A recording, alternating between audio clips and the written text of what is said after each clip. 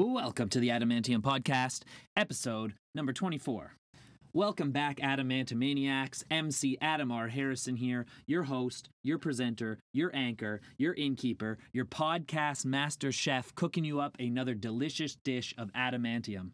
Today, we've got a super succulent music episode, one of my favorite bands of all time, Stereophonics. They are rarely in Toronto, like every 5 years maybe. We sat down with the rhythm section, Richard Jones and Jamie Morrison, to have a quick chat before their show at the Danforth Music Hall. This was a really cool interview for me, someone that comes from a British background. I've listened to these guys for years. I'd actually tell them the story of how I first discovered them.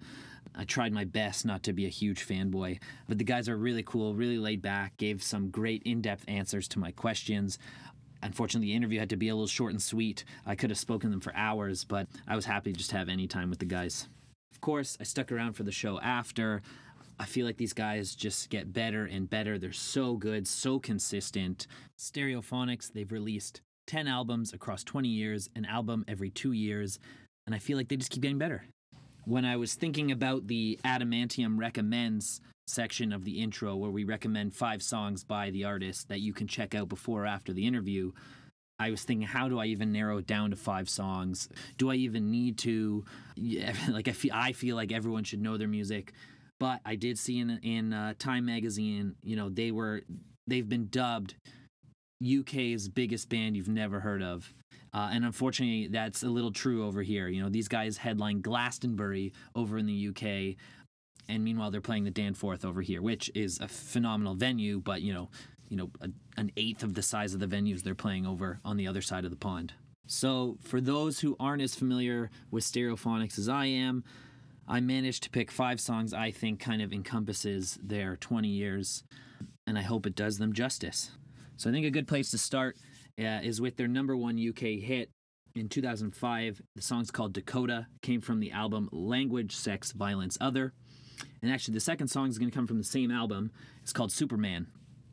The third song I'm going to recommend is called Local Boy in the Photograph. It was their very first single, the very first Stereophonic song I heard, and I tell a story about it in the podcast. The fourth song I'm going to recommend is from their 2013 album, Graffiti on the Train, their 8th album. I'm going to make a ballsy statement here and say it's my favorite Stereophonics album. Very personal choice. And so I thought, and I mentioned that in the podcast as well, so I thought I would pick a song from that album to share with you guys as well. So we'll go with the lead single, which was Indian Summer. And for the last song, I thought I should pick a song off their newest album, the one they're touring for. The album is called Scream Above the Sounds, and the lead single is called All in One Night. Fantastic song. Also gives you a taste of kind of the softer side of the Stereophonics as well. So there you have it. For all the UK listeners, I'm sorry, you're probably sitting there going, of course I know all these songs. But for the Canadian, maybe some American listeners who aren't as familiar, there you go. 5 songs from the Adamantium by Stereophonics that I think you should check out before or after this interview. Keeping calm and carrying on, let's move into the interview.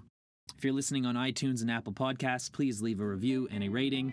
Follow us on social media. You can find the Adamantium Podcast on Instagram, Facebook, and Twitter. Without further ado, here's Richard Jones and Jamie Morrison of Stereophonics on the Adamantium Podcast. Enjoy, everyone.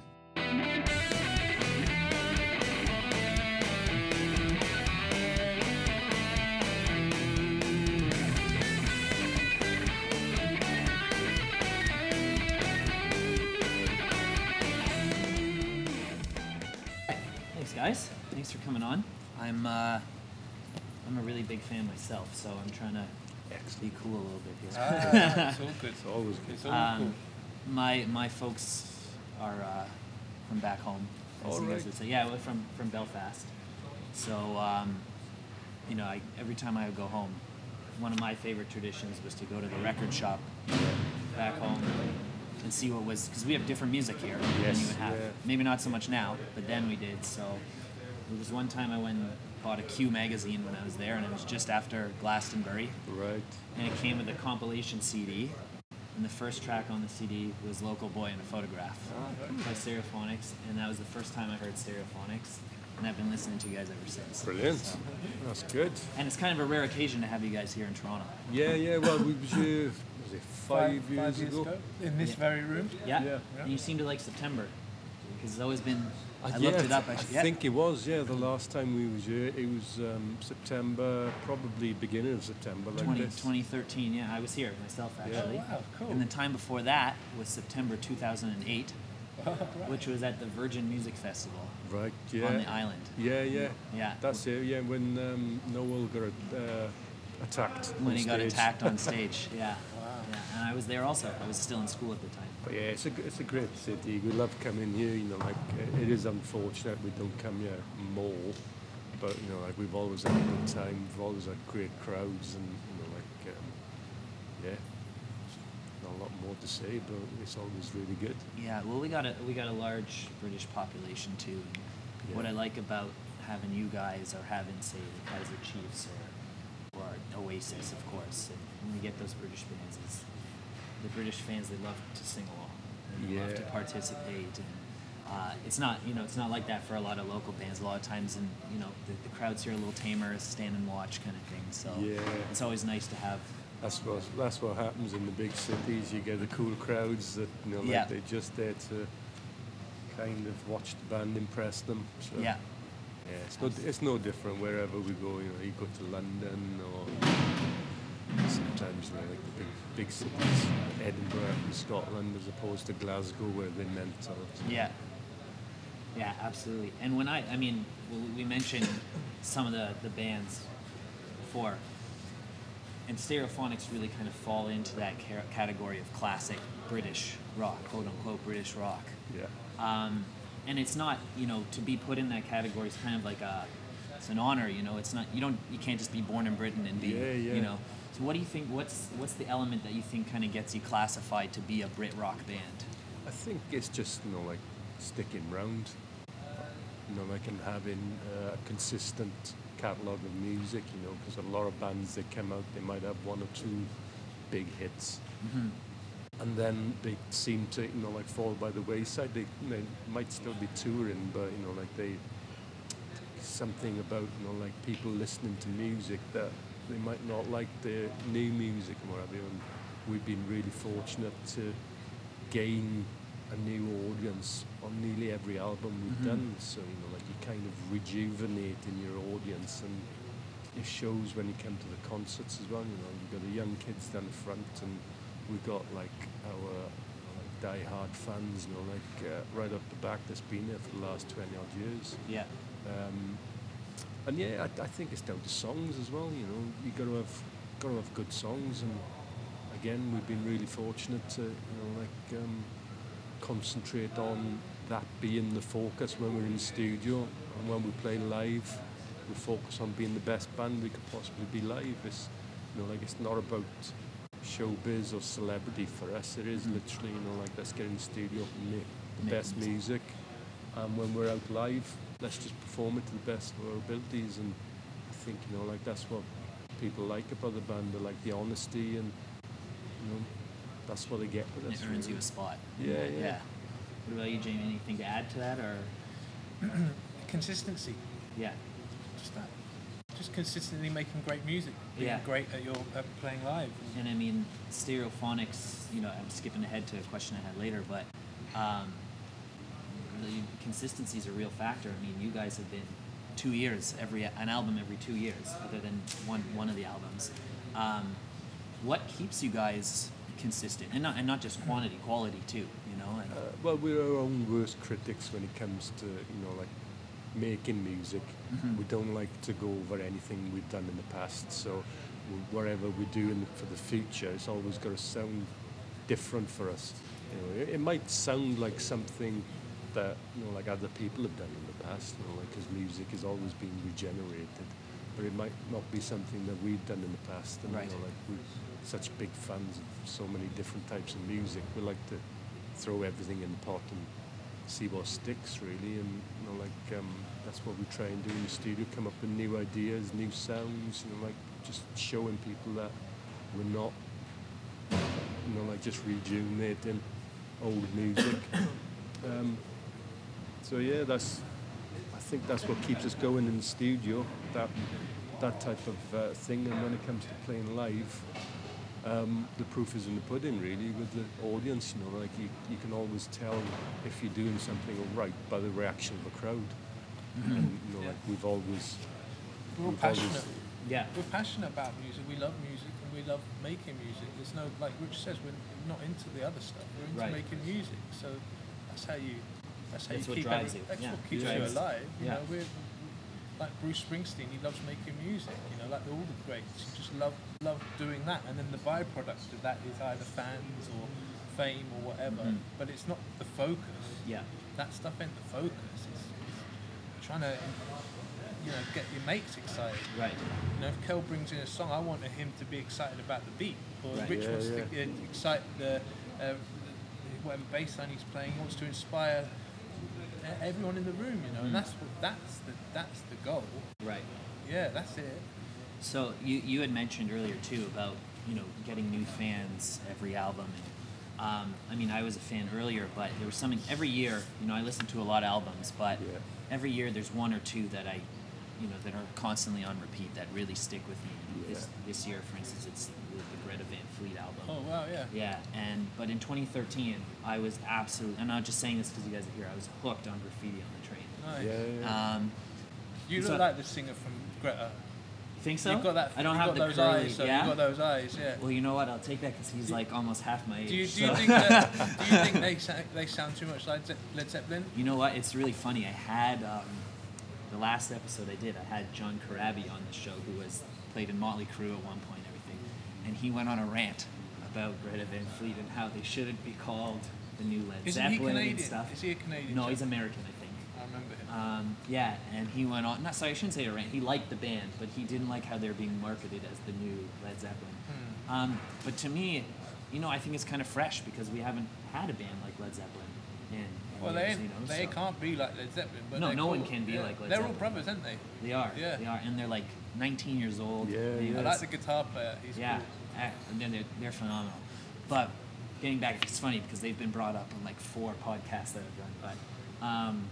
But what is it, do you think, about Graffiti on the Train maybe that got someone like me hooked? I think for us it was the not caring what people think Okay. about the band.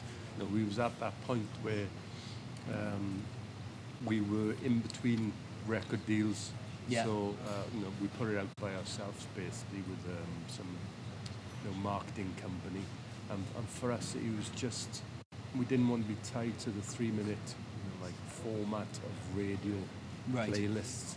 Okay. So we went in and just all this, like all these big sounding songs started to happen, and it felt really free Yeah. to just let it go and work on any idea you wanted to do, regardless of like how long or how short the song was. And I think it just opened up quite a few listeners, like ideas about the band, because we really, like didn't fit into any other category at that time. And I think it just opened up a lot of new ideas for us as well, because it was like the point in our career where we could have gone with another record company and then wanting more, like 3-minute radio hits. Right. Okay. And it just freed us up really. So like every album since, we've like kind of taken a bit of that with us, as in the not caring what people think about certain stuff, but we've also like had the big radio songs on. Yeah. couple Well, I of mean, the albums Indian in Summer was a pretty a good radio hit. But I think it's just that, for want of a better word, it's the not caring. I think just freed us up. Just freedom, to do what you wanted to do. Yeah. It's a refreshing album. It is. For the band and the listeners. Like a palate cleanser for what's going on in the world. Yeah. And do you think that set you guys up for the 2 albums following? Well, that ethos. I think each one that ethos and that, if you open the door to do music like that, you can do anything. Right. The band have done the radio hits and continue to have whatever radio play and whatnot. But if you follow your heart, it means you can continue following your heart. Right. And if it's well received and you've got that tick of approval, you've got the confidence to go, yeah, actually, the more I follow my heart, the more people are going to dig it. Yeah. It was a very productive period as well. Through that, like not caring what people thought. Like I think we recorded over 30 ideas. Right. Okay. So like I don't know, a dozen or so made it onto graffiti, and then 2 or 3 made it onto the next, and like we still kept a couple even on Scream Above the Sounds. Yeah. So those ideas are still like making their way to the surface. But yeah, it's great having that freedom, because you you can use them at some point, whereas in the past, when you've got a record company, sometimes looking over your shoulder, you want to make something that's going to make them happy. But give them everything you've got as well, so like you don't keep anything back. Where, okay, yeah. Like we can keep stuff back and know it'll fit on like future works. Ah, okay. So, and Scream of the Sound is the 10th studio album, and it marks 20 years of Stereophonics. Is there any themes on that album that kind of maybe outline the story of the band, or things you've learned, or anything like that? I think it's like every album we release, like indicates where we're at the time. Yeah. And Scream Above the Sounds, like sounds like what we were thinking, like what was affecting us, and like what music we were listening to as well. Like it all comes out. So like lyric-wise, it's a lot to do with the constant news feeds of like fear and like this is happening, that's happening. Like beware of this and look out for that. So like the title comes from that. Like you gotta kind of look above and like all that media noise and like just see the world for what it is, and like there's still great places and beautiful things out there. It's not all bad. So yeah, like every album, like just it's right for us at that time. Right. Really. All right, we've got time for one more question. And one thing, when I was reading some background about you guys, one thing that really stood out was before you were called Stereophonics, you were called Mother Love Company. It was Tragic Love Love Company, which was named after Tragically Hip, Mother Love Bone, and Bad Company. Yeah. Which here, the Tragically Hip are a national treasure. Yes, yeah. They're local heroes. And I don't know that I have a question specifically, but what is the Hips music kind of resonate with you guys? What inspired? What did you love about them then? It was the storytelling. It was the way they perform. And they've got that. Like that. Not small town, but they're all friends. Like they weren't put together. Like it's a true rock and roll band. So you saw maybe a bit of yourselves in it. Yeah, and you believe it. And one of our friends was in LA, and he brought back a tape of 3 of their songs, and we really liked them. We started covering the music, and like we got to see them a couple of times. Well, once in Cardiff, once in London, on a couple of their early albums. So it was really, like really good for us to experience that, and we become like friends with them as well. When we come to Toronto, Gord come to see us. Oh, okay, very nice. Yeah, there's a couple of the lads coming tonight as well. So great. Yeah, that's awesome. Well, I think that means we're got to wrap things. That's a cue to go. So thank you guys very much. Thank you. And I'll see you tonight. Cheers. Thank you, buddy. Thank you.